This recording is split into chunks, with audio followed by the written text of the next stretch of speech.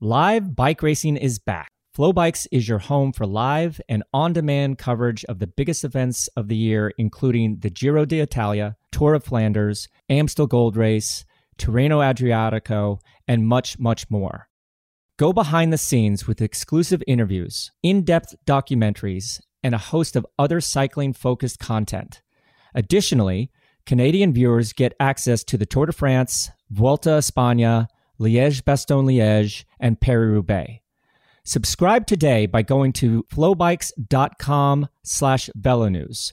That's flobikes.com/velonews. And when you purchase a Flow Bike subscription, you'll get access to the entire Flow Sports network of over 25 sports. Sign up today at flowbikes.com/velonews. That's flobikes.com/velonews. The Tour de France is around the corner, and in a year of chaos, who knows what it will bring. To get an insight into how teams are making their final preparations, selections, navigating the COVID protocols, and just wrapping their heads around what is a difficult first week, we sat down with Rod Ellingworth, General Manager of Bahrain McLaren, to discuss the 2020 Tour de France. Hello and welcome to another episode of Put Your Socks On.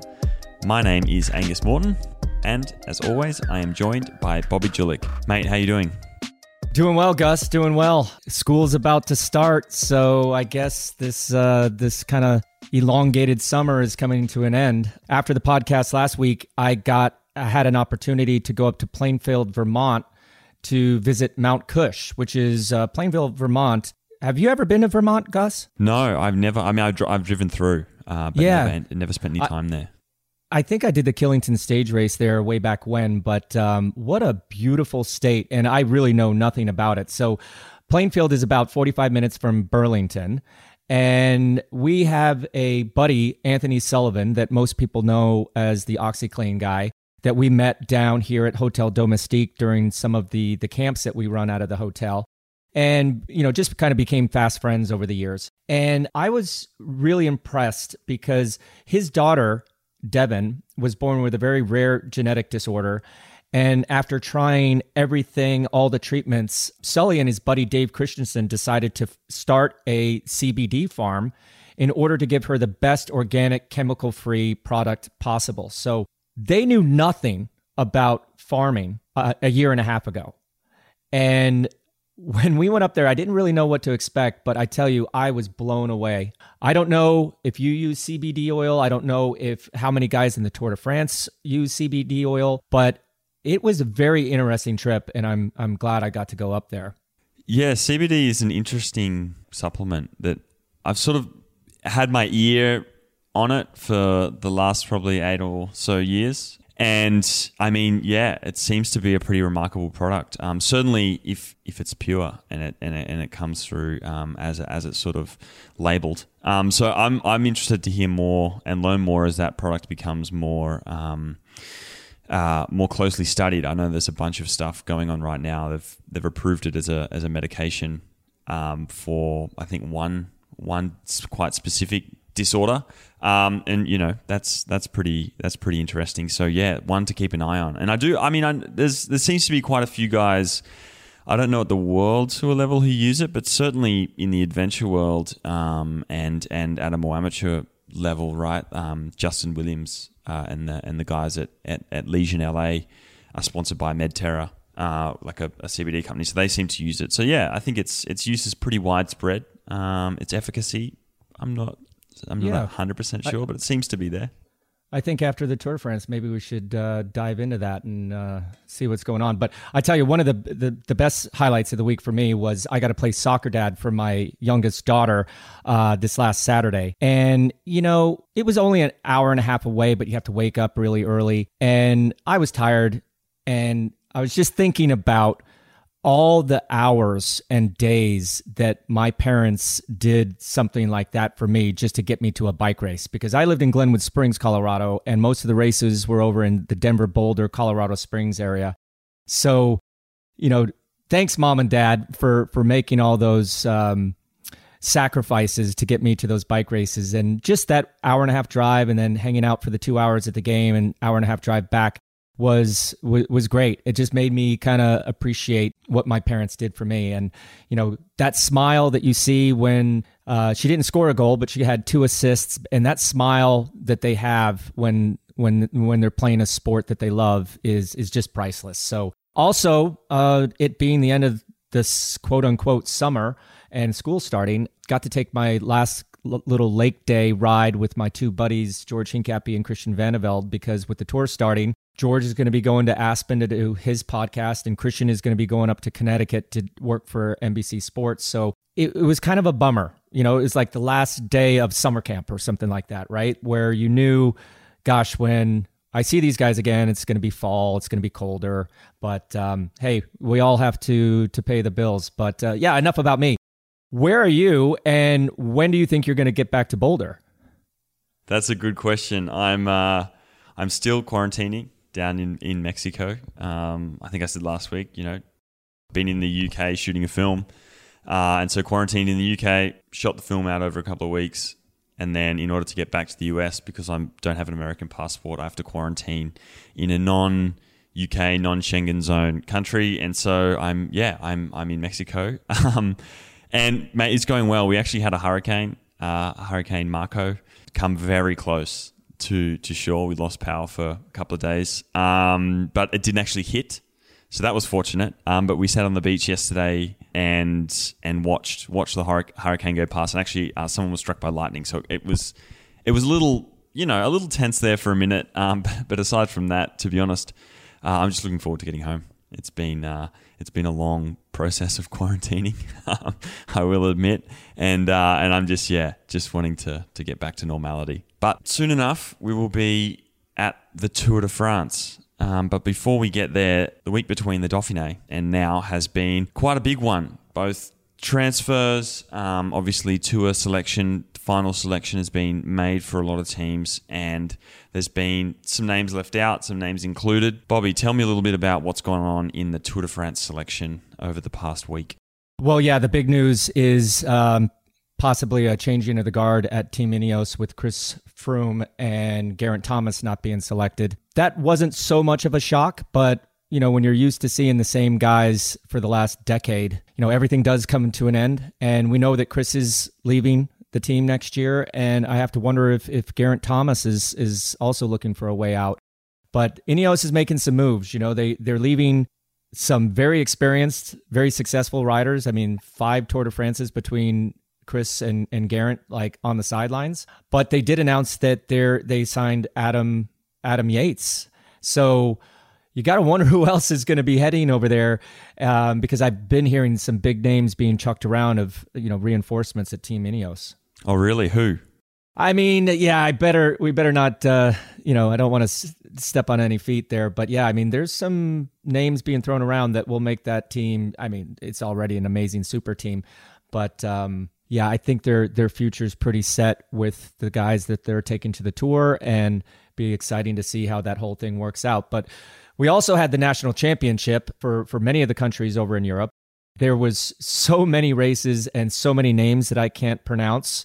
I'm just going to give a blanket congratulations to all the men and women that won those titles and get to wear that coveted national championship jersey for the year, because there was a long list of them. And as you guys know, I'm not the best at pronouncing those harder names. There was a long list, but some exciting racing. I know we've been saying this quite a bit, but the Dauphiné was fantastic. The national championships have been fantastic. I'm really excited for the Tour de France. On that, on Nice, right at the kickoff of the tour, Larry Warbasse, our buddy, we've had him on the pod before. We actually had him as our first guest when COVID kicked off, actually. He recently returned a positive test for COVID-19, but I believe he's reporting no symptoms, Bobby. Yeah, I got to speak to Larry this week, and he sounded perfectly healthy. He's showing no symptoms. He's really bummed because he has to quarantine. And, the Tour de France is starting in Nice, where Larry's based, and he won't be able to go and see the guys or watch the race. He has to stay away from that sort of thing. So that's kind of a bummer. But hey, one thing I wanted to say about the national championships is Mathieu van der Poel is coming on to form.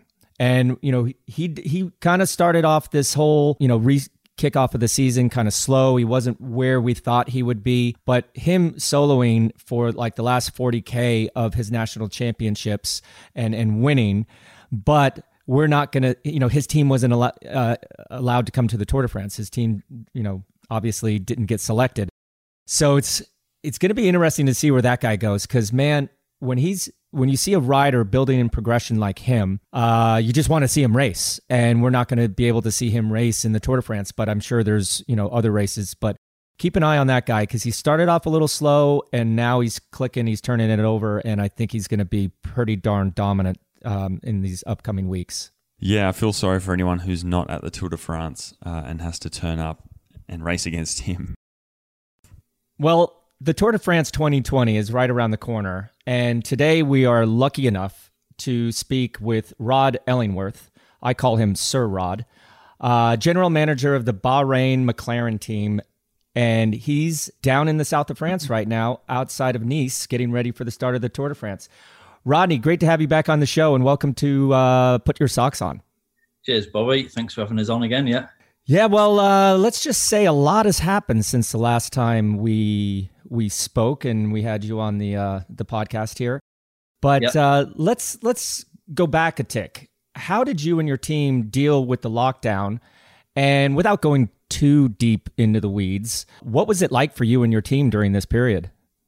Well, I think, don't think it was easy for anybody, was it?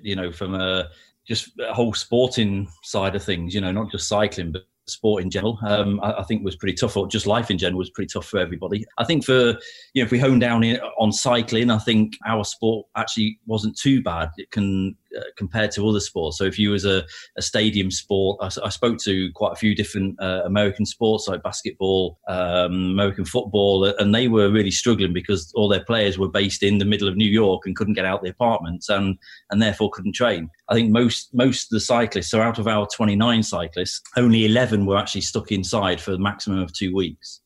So, for majority of the guys, it was like a winter period. It was, they could still get out on the bikes. Okay, they had to train on their own, but at least they could still do their basic training. And then even, from a off-bike work, most of the gym work these guys do is, they're not lifting big, heavy weights. Most of them have got, what they need, their apparatus in their own homes. So in terms of actual training, they weren't massively affected. It was more just the morale, and the mentality, where I think for other sports, it was a huge impact, And how did you just mentioned morale, how have you kind of kept the athletes and everybody motivated, or has that been easy? Yeah, I mean, obviously we had other challenges as well. So we didn't just have the COVID challenge. We also had that our partners were in trouble, from a financial point of view, and that was potentially the biggest challenge that we had. I think from an athlete point of view, what we tried to focus on was, giving the rider some real clear objectives moving forward. So we sort of split it into 3 different phases. So one was sort of maintaining what they've got, getting ready to race, and then actually returning back to race. So we clearly split it into the 3 different areas. We weren't sure at first, how long the maintenance phase was going to be, but we were only a week or 10 days out on that, from just, it was literally guessing, but it was a fairly well calculated guess, but we did pretty well on that. So, so for some guys, it was pretty much go back to that winter attitude, base miles, just sort of ticking over really and keeping the rough off. So, thinking about their weight and just, general conditioning.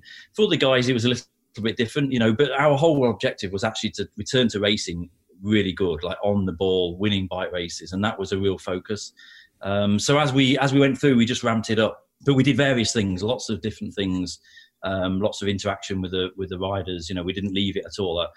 We didn't go a day or 2 without speaking to riders constantly. Yeah. So you kind of mentioned it there. I mean, we've seen some teams kind of come out of this situation unscathed. We see a lot of teams signing new riders, but with your 2 main sponsors, one being oil-based and the other being supercar-based, what were those struggles that you had to deal with on top of the lockdown of all the riders? I mean, that must have taken a lot of time and effort out of your day as well to deal with that. Yeah, I think also to mention as well, obviously we're a relatively new team, so we only formed this team together in October. So we'd got good momentum going before the COVID situation. So with all them things on top of each other, it was pretty difficult. And then obviously our partners, as you're saying, Bobby, Bahrain weren't in trouble, but certainly, the oil industry was taking a hit. And then obviously McLaren, the whole Formula One season was stopped, and they weren't sure whether it was going to return.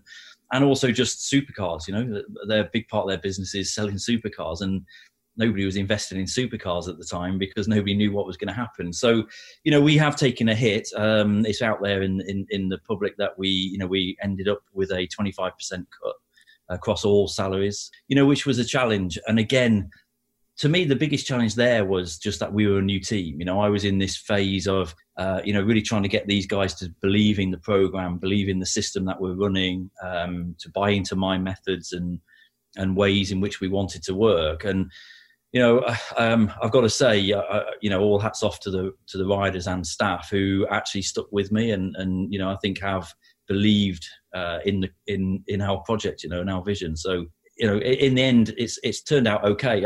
I certainly think it's going to make us a stronger team, and we'll certainly see who's really in and who's not in, if you like. But in the main, it's been pretty good. And then let's talk about moving to racing. How have things gone for you guys? You said you wanted to hit the ground running.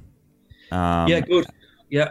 I mean, we're within the first end of the first week, we'd got 2 wins on the plate. So, I think they were relatively small pro bike races, but for me, a win's a win, and certainly you can see at the moment the level across all racing is really high. I think, there's extra pressures on everybody. There's teams which look like they could fold. There's lots of riders out of contract this year. Everybody wanted to prove. So I think it's really clear that a hell of a lot of bike riders trained hard in that lockdown, and the actual level is pretty high. So I've been, very satisfied with the return to racing. I don't think we could have actually asked for a lot more. I think Landa, who's obviously our key GC player, has come back to racing really well, and he proved that at Burgos. So yeah, I couldn't have asked for any more, to be honest. Yeah. Well, let's get down to the nuts and bolts of what's going on next week. But before the Tour de France, there's that so crucial tour team selection process. Sure. I think our listeners would be interested in hearing how this decision is made, especially with all the different variables that you had to deal with the bubbles, with riders being in different areas, not being able to train, not having the same normal race program as normal. And with the Tour de France being obviously the biggest race of the year, an ultimate goal for most every rider out there. And then there only being room for 8, which means there's going to be plenty of riders that are disappointed or not selected. And this can't be easy, but hoping that you could shed some light on how you and your team dealt with this, how you selected the team, how you had to have those conversations with the riders that weren't selected. Yeah, I mean, I think, in general life within sports, selection is always a challenge. And, I've been very fortunate to be part of the British Olympic programme. And I think, when you get involved in selection for Olympic Games, which is once every 4 years, maybe once in a lifetime opportunity, you really learn and you understand what this means to people. So, over my experience with the Olympics, the World Championships with Team Sky, I sort of, you bring all that together, which helps you form your selection criteria. So for me, we clearly wrote up what is a selection criteria, and actually nothing changed. So from the actual objectives of the selection criteria, even though we didn't do the amount of days of racing, nothing actually changed. So on that selection criteria, you be very specific in terms of when the dates are, in terms of selection, who makes selection, how do people make selection, what's the actual demand. So the sports directors give us the demands of the event, which then tells you, how many climbers do you take, how many flat riders do you take, and so forth. So you've got the outline, and then basically you're saying to each of those groups, this is what's expected of you. This is the level that we're expecting. This is the level of teamwork we're expecting. So it's all clearly written out in black and white for the whole team to see from very early on in this whole process. I mean, the way in which we form the teams is similar to a football team, like soccer team, as you guys say. You've got midfielders, you've got defenders, you've got strikers, and we pretty much, I pretty much base it around the same way in terms of having, you've got 1 or 2 GC guys. We're taking, I think, 3 high mountains climbers. We've got 3 mid mountains and a couple of flat guys as well. So that's how you're sort of making up your team. And so nothing changed. And then obviously, as you're getting closer and closer, you're refining the group. And obviously, on our weekly performance calls, we're keeping the Tour de France selection very much high on priority. And the coaches and sports directors, all their feedback every week is critical. Really, really is. I think going back to October, we already created what we call a long list. So we had a group of 13 riders back in October. So from that group, you're mainly focusing on that 13 because they're most likely going to come from that 13. And our group have come from that. And you just refine it all the way down. But we have quite a tight process then in terms of how do we communicate. So the date was 2 days after Dauphiné, so last Tuesday when we made the selection. The process then basically is I then call, as team principal, I call all the riders who haven't made selection from that long list. And obviously, I had to tell Dylan Teuns that he wasn't in the Tour de France. And it was, quite a difficult phone call. But, you go there with some facts and some actual, data, if you like. And he understood it in the end, didn't like it, but he understood it. And then what I do is I leave it to the coaches to tell their riders that they have been selected. Because I think it's quite a nice thing for the coaches who work hard with the riders to tell them the good news, if you like. And then once all that's done, then we can go out there in the media. So we don't do anything with the media. Nobody else hears they're not in the Tour de France other than me telling them, So I think we've got quite a good tight process from start to finish, really. And, obviously you have a long-standing relationship with Mark Cavendish. And what I took from Mark, I saw his Instagram. And I have to say, I had that same conversation with myself in 2007 and 2008 when I was in the selection, and due to my experience, Bjarne Riis was, kind of came to me and asked me, hey, are you ready? And it was a very tough, honest conversation first that I had to have with myself. And ultimately, in both those 2 years, I had to step aside and say, you know what, I'm not at the level I need to be at to support the team goals and to support the team leader. So I know that was a hard decision for you and tough to take for Mark, but he showed a lot of class in what he said there. I think for Mark, right from the outset, it was quite an easy process with him. And he actually took himself out of selection sort of 10 days before it was due to happen. Because we were very clear, he didn't want to go to the Tour if he wasn't winning bike races. He didn't want to just ride around. I think this year's Tour as well, is quite a challenge for any sprinter. And again, I think the whole game is raised, not just in the GC world, also in the sprint world. I think there'll be a couple of good sprinters down after the recent events in Poland, but. I think Mark quite clearly was like, if I'm not winning, I don't want to go. I don't deserve to go. And it's not for the sake of not trying or anything really. The guys tried pretty hard. He had quite a difficult lockdown period. He's the type of guy. We all know Mark's a racer. He's certainly not a trainer. He's far from a trainer. And so people with that sort of attitude really struggled. Landa struggled in the lockdown. We had to work quite hard on Landa because he's also a racer. But for Mark, he actually took himself out of selection, so it was relatively easy process, to be honest. Yeah. Like I say, Dylan was the hard one because Dylan was, to tell him he wasn't riding after his results he's had early season was tough. I tell you, really, a hard call that. Yeah. And with 8 riders being selected and spending a total of a week, like you said, down in Nice, do you have guys on standby? Do you have them down there with you just in case something happens last minute? Yeah, they're not here at the moment. It's quite vague. The rules actually from the ASO are quite vague. So we're actually waiting today to find out whether they have to be here on Wednesday. So we may have to bring 2 reserves in on Wednesday. So there's 2 sort of bubbles, if you like, to get into the tour. There's your own team bubble. So we all had to have a test between this last Saturday, the 22nd, and Monday, the 24th today.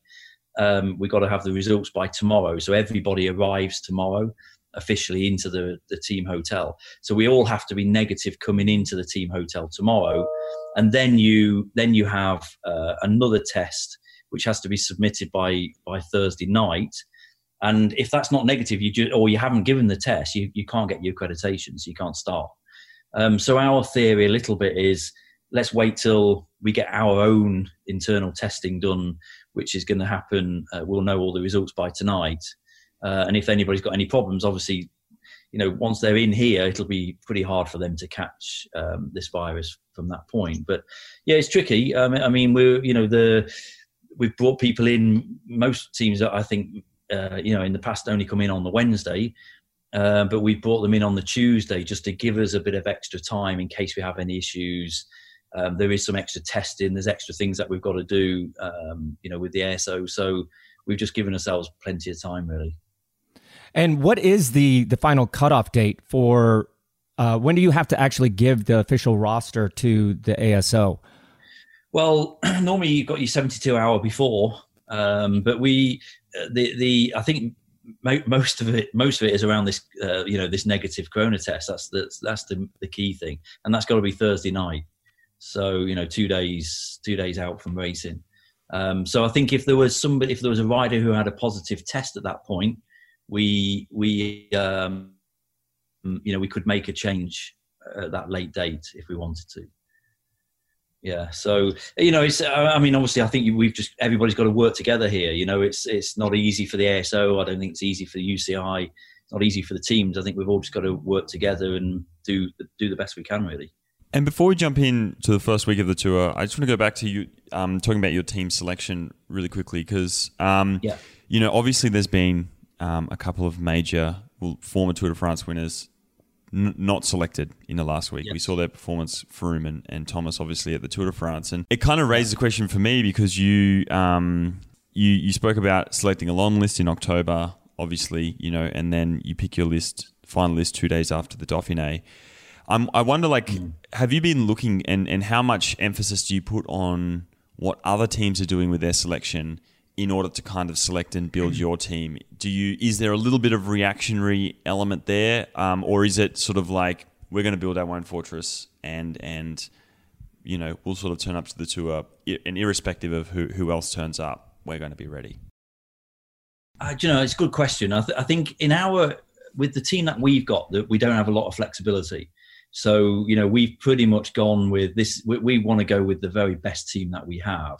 I do think, however, if you're Visma and you see the Ineos lineup, it potentially changes certainly the race tactics for them, so I think that's quite critical. I think, for us as a team, the more GC riders on the same team turning up is perhaps better for us because there could potentially be a window if they don't all get on. It could be a window of opportunity to move at the right point if you isolate enough people. But, so for us, no, I think we've just concentrated on what we can do. And like I say, we had sort of a 13-man group. Outside of that, there wasn't really any other opportunities or options really for us. So, yeah, I saw all the selections going off, but yeah, for us, it didn't change. Even before, okay, so the team is selected now. I know that you are very meticulous with your planning. You were the one that really influenced me to write everything down in that notebook, and I'm sure that you have plenty of notebook. I'm sure you have. Here, I got my red book. So just on notebook, the team here, they say they see my red book and they hate it. They call it the dreaded red book. Apparently, this new team. So yeah, it's. Sorry, Bobby, cutting in, but yeah, it's quite funny you've mentioned my notebooks. No, I love notebooks, and you and I share the same brain on a lot of stuff. But what is in that notebook? Let's just concentrate on the first week of the Tour de France. What is that planning that goes into the Tour de France that you're taking a look at? I mean, this is a very unique parcours this year, especially with a very hard stage on stage 2 and a hilltop stage on stage 4.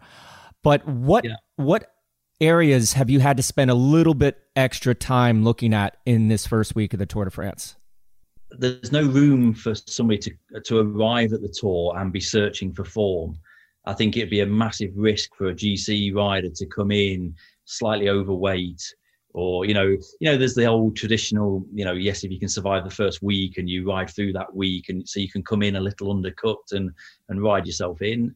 Obviously, that's definitely, I think over the last few years that's been a little harder to do anyway, but certainly this year that is a huge highlight. Then first couple of stages around Nice, I think you've got the normal nervousness of the Tour and all the, as you know the roads really well, Bobby, it's not straightforward on them descents.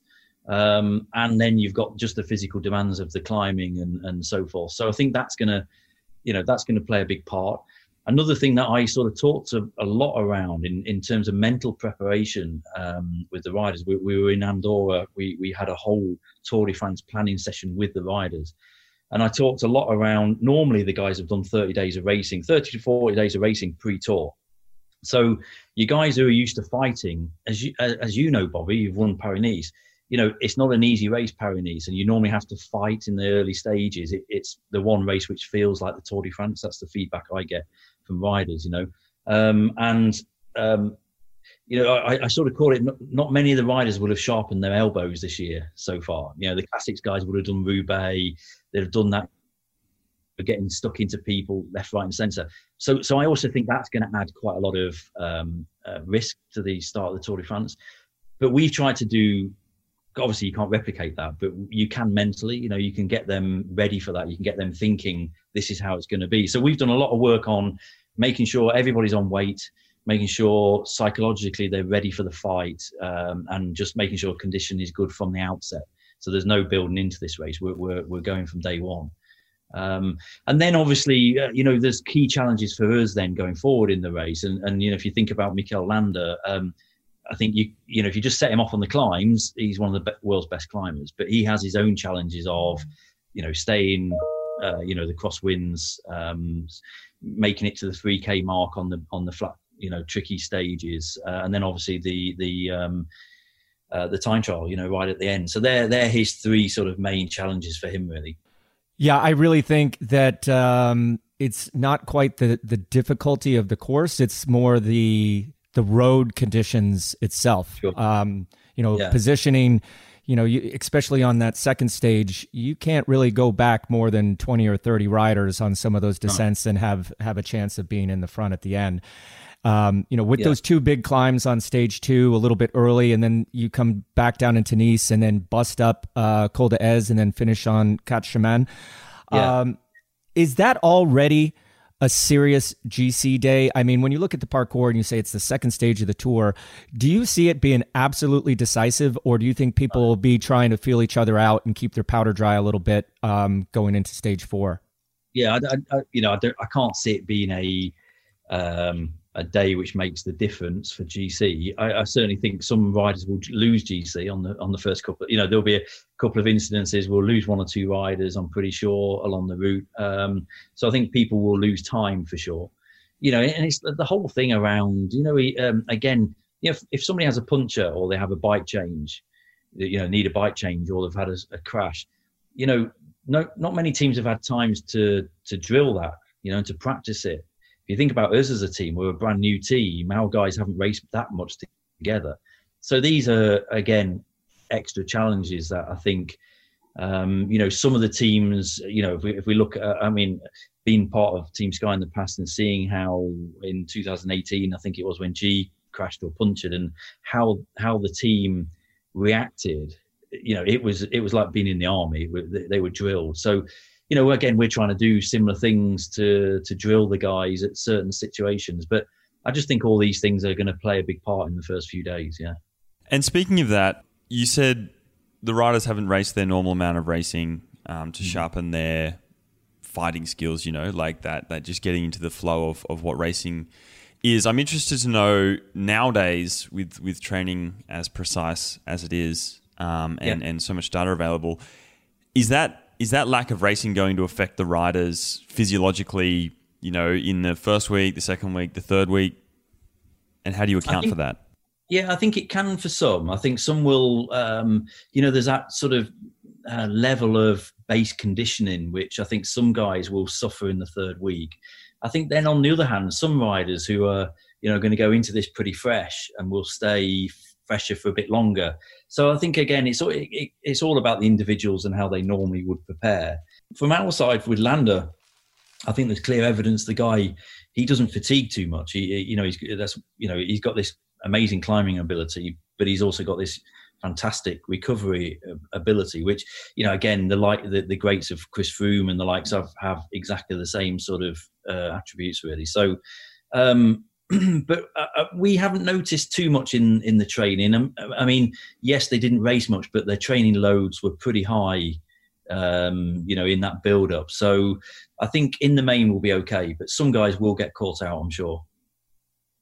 I mean, it is definitely going to be a hard first week. Stage 2, 4, 6, 7, 8, and 9 are all classified as hilly or mountain stages. Yeah. And I do think the monkey can jump on your back pretty quickly in terms of recovery. So I'm sure that's been factored into the performance plan and things like that. But let's talk about the big issue here. And you got me nervous now, Bobby. I've missed something. I mean, we're so excited watching bike racing on TV. We're so excited to watch the Tour de France. But the one thing that can throw a spanner in the works is the issue with the riders coming down with COVID-19. Okay, so yeah. I'm interested to hear from you. What plans and protocols or precautions are you guys putting in place, as a entire peloton, and then maybe even more specific to your team, and who's in charge of enforcing those protocols? So obviously the UCI announced, and delivered a host of protocols pre-racing season back again, which were fairly standard, but they were very much pointing at you do what the country you're racing in, you just follow their guidelines. So I think coming into the Tour, the ASO, it's really the standard has gone up massively coming into the Tour. So they put some very strict rules and regulations around what you can and can't do. So there is the whole getting into the bubble and what's that bubble look like. They got 3 levels of bubbles. So you've got a level 1, which is your, the actual racing teams and only the staff of the ASO who are actually very close to the teams. Level 2 then is that next group out. So, they're putting up the barriers and putting all that sort of stuff. And then they've got level 3, which is further out again, which is all your hospitality and things like that. Looking at all the rules, I think they've done a pretty good job, to be honest. We've got tests on Wednesday, or it's got to be in by Thursday. Then every rest day as well, we've got a test. They've limited the amount of people on race, so 30 people per team. So that's staff and riders. So maximum you can take is 22 staff.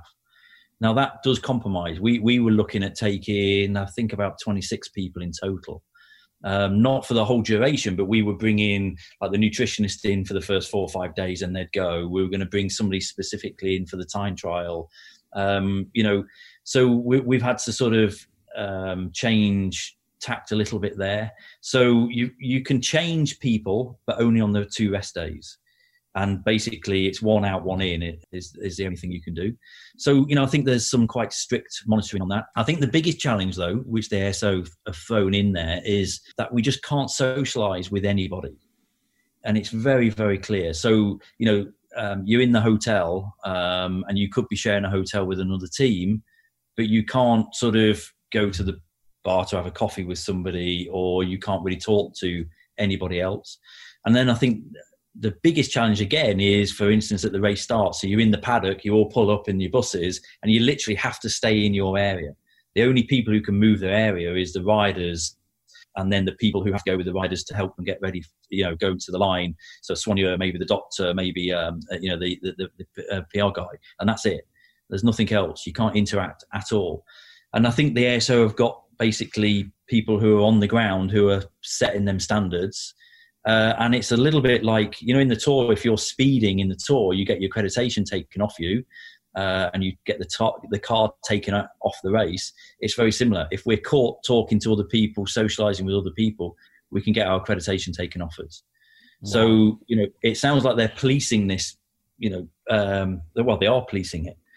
The other one is we've got to wear face masks all the time. Now, that hasn't changed for us as a team. We even in the cars, you know, so you'll see the sports directors and the mechanic in the car, they're all wearing face masks in the car. And that's that. So every single vehicle, you have to wear face masks all the time. The only place you're not allowed to wear face masks is in your bedroom, basically.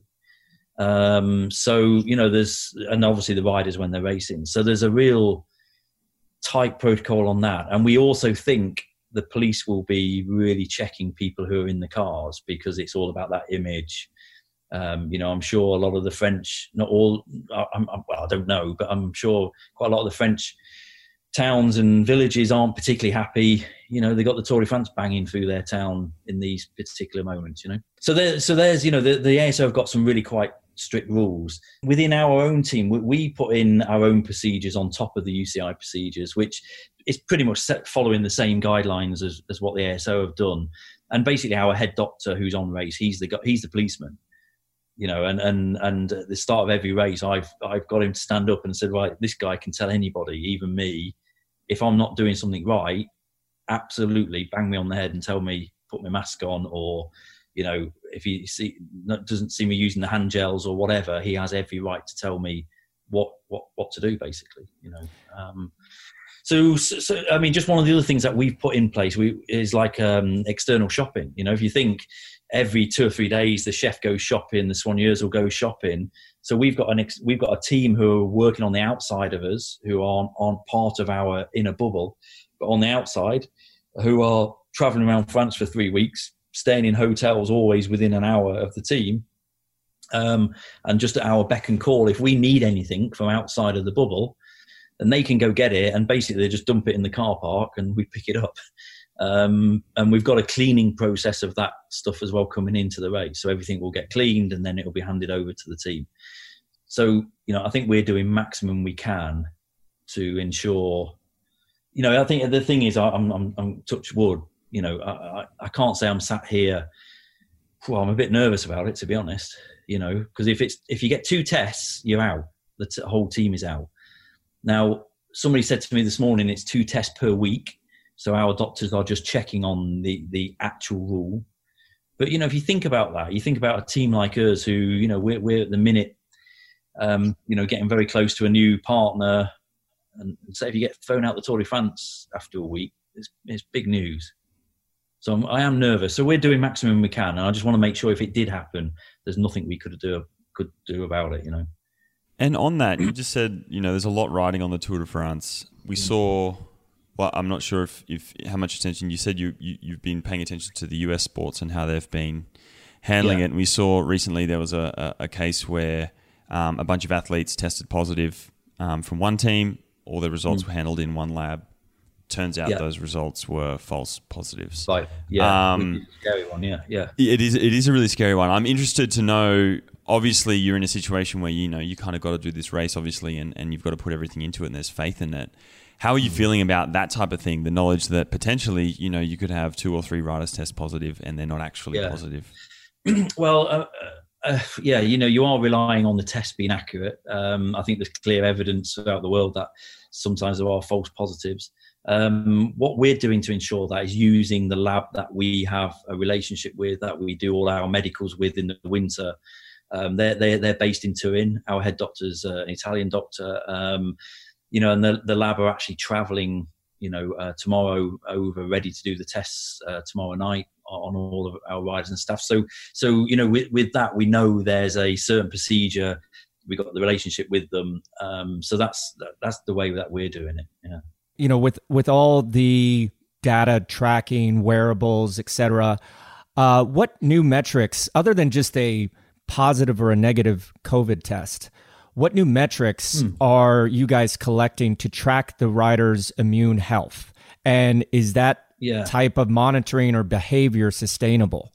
Well, since the return to racing, we've got our own internal monitoring system where every day, every single member of the team by 11 o'clock every morning has to have submitted a checklist, basically, of all the pretty simple procedures, illnesses potentially, or not feeling so good. So that's been happening.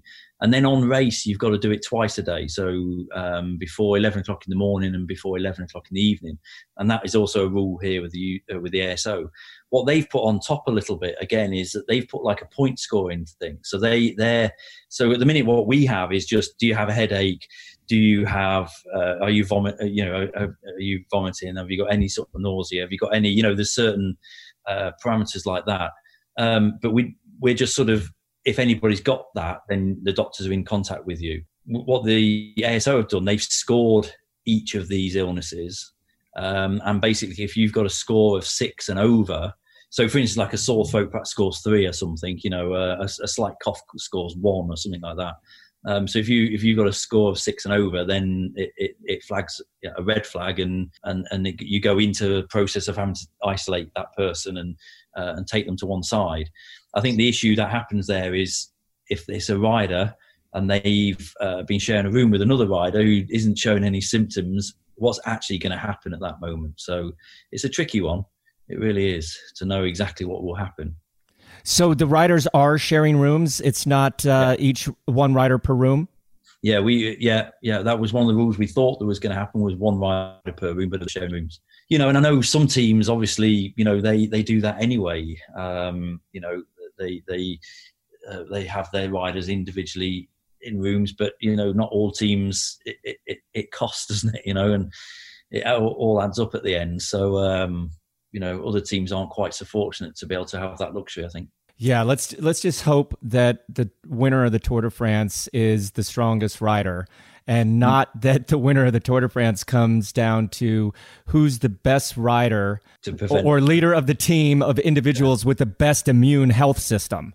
Because imagine you're in the yellow jersey, 4 days left in the Tour, and someone in the team comes down with these symptoms, especially like you said, a team like yours that you kind of let it slip there that you may have a new partner. So we're going to ask you about that if possible.